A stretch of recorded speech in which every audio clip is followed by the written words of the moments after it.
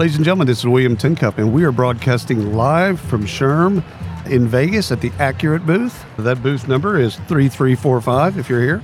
And we're with Jeramy. And Jeramy, would you do us a favor and introduce yourself? Yeah, my name is Jeramy Gordon. I'm the Senior Manager of Content and Communications at Accurate Background. There you go. Okay. Now, you've been in the industry for a little while? 3.5 years, so relatively new. Yeah. You've seen enough, though, right? Yeah. Just extrapolate. You already kind of seen it. You already know. Yes. Okay. All right. Because I was going to tell you a bunch of horror stories. You're like, I don't know. I'm good, Will. Oh, I love horror stories. I'm always open to hear those. All right. So there's a kind of a method to our madness. I want to ask you 3 questions and just get your take. From you deal with customers and prospects and kind of salespeople, marketing people, all kinds of stuff. So the first question is around global screening. So what do you see right now with people that need to do a background check in another country? How do they go about it? Yeah, so Accurate screens in all 195 countries around the world, right? So we can do a background check in any country. But the real interesting thing about the global atmosphere is really brought on by COVID. Borders really no longer play a role into your hiring methodology, right? So if you're seeking top talent, you're looking worldwide now, and there's just a gigantic talent pool available, but that brings with it new risks, right?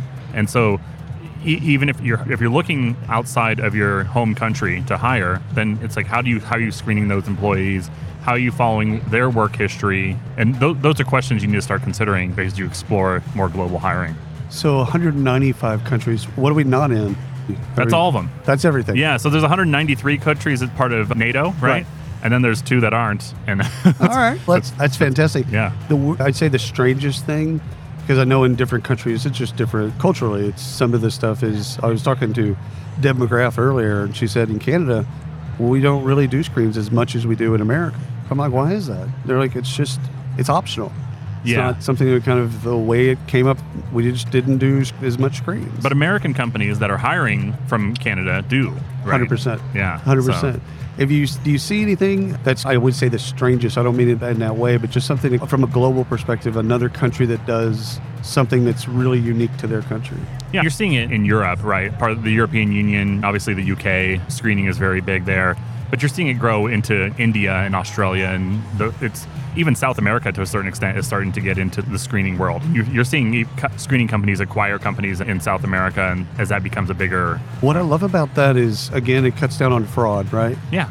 Or one of the things that can help you cut down on fraud. Somebody says... Identity fraud, you don't know who the person is. Yeah, right. Absolutely. Yeah.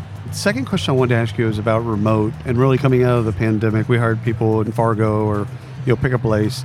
And they might have ever been in the office. We might not have ever really met them physically. Of course, we did Zoom calls and all that other stuff. How's that intersection point of remote and screening? How should it play out, or how do you see it playing out with customers and prospects? Yeah, what makes the screening process that much more important, right? If you think about people who are just entering the workforce in the last 3 years, who may have never even worked in an office before because they entered in this remote COVID atmosphere, you have no visibility as an employer, right? Normally when someone comes into an office, you get to see them on a daily basis. You can gauge their performance. When they're not in the work, when you don't have eyes on them on a daily basis, it can be harder to understand if they're performing properly. Are they high? Are they using drugs? Are they drinking on the job? These are things you can't have no control of when someone's working at home. That's right. And some of those things might be illegal in the areas where they live. Absolutely. Yeah, absolutely. Especially with marijuana is just insane right now with some of the laws that are going off, and it's basically recreational use all over the place. And if people are working from home, that's their home. Yeah. So the last thing I wanted to ask you is about candidate experience and the intersection of screening and what we're doing in the candidate experience, because what we're seeing from a certain level is candidates want things to move really fast. Yeah. They want kind of the whole process to work in 21 days or 3 weeks or whatever. And they want it mobile enabled. They want it on their phone. That's right. Mobile enabled. They want everything to be soup to nuts, everything done, assessments, everything's done by that time, which I don't have a problem with at all. But again, with a screen, some would see that as another thing, an impediment, if you will.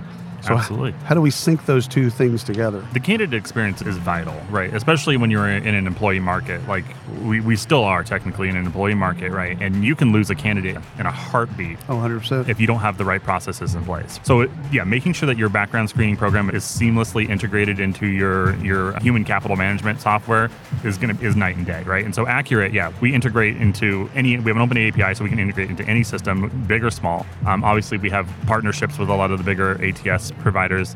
But all of our tools now are built to be mobile optimized. Right. So it's in the palm of your hand. It's a one-click type thing.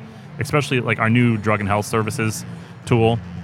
It's all candidate enabled, right? So you're in charge of scheduling your own drug test. It's all in your hands. You have the full control. Oh, that's cool. And it's going to be huge. It's changing the way we do it. Are your customers wanting things to happen faster? Absolutely. Okay. You can never be too fast in the background screening industry. The problem is that quality and compliance come into question. And so there's still laws and regulations that have to be adhered to.